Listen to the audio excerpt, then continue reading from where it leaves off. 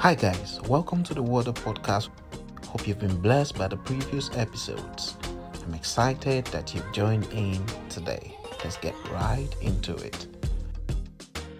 1 Corinthians chapter 13 and verse 1, the New International Version. If I speak in the tongues of men or of angels, but do not have love, I am only a resounding gong or a clanging cymbal. This entire passage is described as the chapter of love.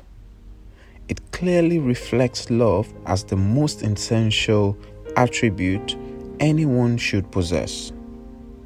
Shocking comparisons were made of things that one would think is a huge sacrifice, but it says love must be the foundation upon which we build and stand, and the roof over our head upon which it rains and the sun shines.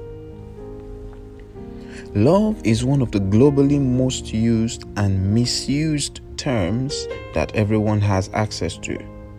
And because several people have been wounded by what was professed to be love, they have now developed scars and walls as hindrances to true love. There are different forms of love, but the more commonly known form is not the most important. And the reason for the misuse of the term love is a lack of understanding of the true definition. Romantic love, called eros, seems to be the most used form of love, and one would think that because it is more widely used, it would be more understood. But no, that's not the case. Unconditional love, agape, on the other hand, is the full embodiment of all other types of love. And this was what the apostle was referring to in this verse. He says, if I speak in the tongues of men or of angels, but do not have love, agape, I am only a resounding gong or a clanging cymbal. If one had the ability to speak all languages that there is, or even spiritual languages of angels that mere humans cannot understand, such an one would be considered a very gifted fellow in the body of Christ, honored with the highest seats in meetings and revered highly. But our writer today, by the inspiration of the Holy Spirit, says to us that beyond the tongues and spiritual gifts, if it is done without love, it is nothing but emptiness. That sounds harsh, right? But some have been building on emptiness for a while and need to turn to love. Humans like the fun of boasting with a spiritual gift, which was the case among the Corinthians then and among us today. But what the scripture is telling us today is that love is greater than any spiritual or physical gift. A phrase used to describe our activity without love says resounding gong or a clanging cymbal. These are musical instruments that could be used in worship but produce sounds which in isolation would be considered as noise and unwanted.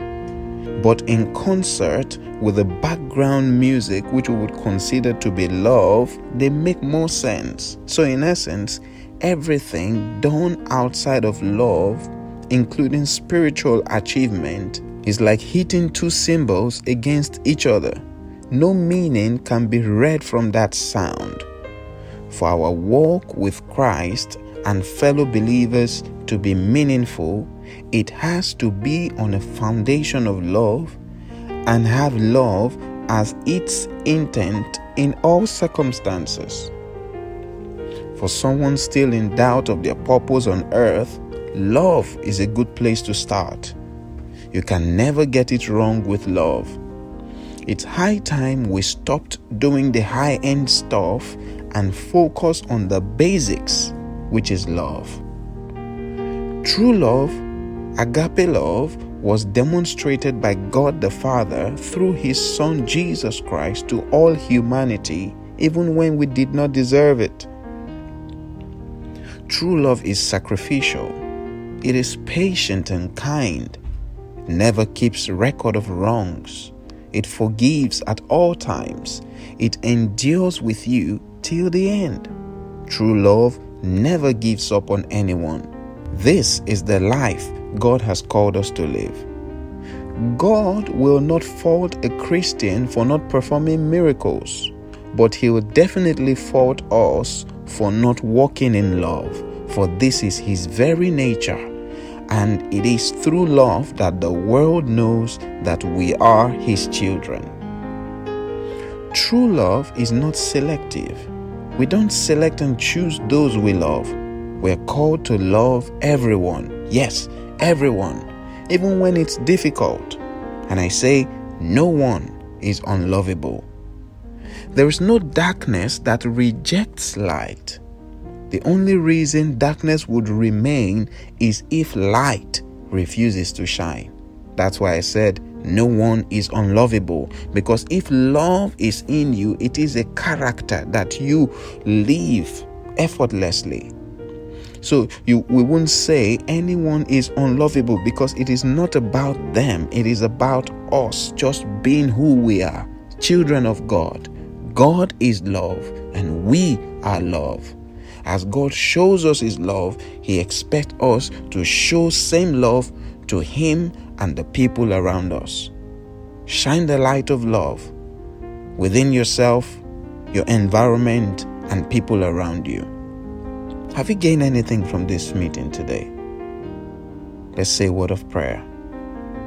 Dear Father, we thank You for Your word which has come forth. Thank You for the gift of love.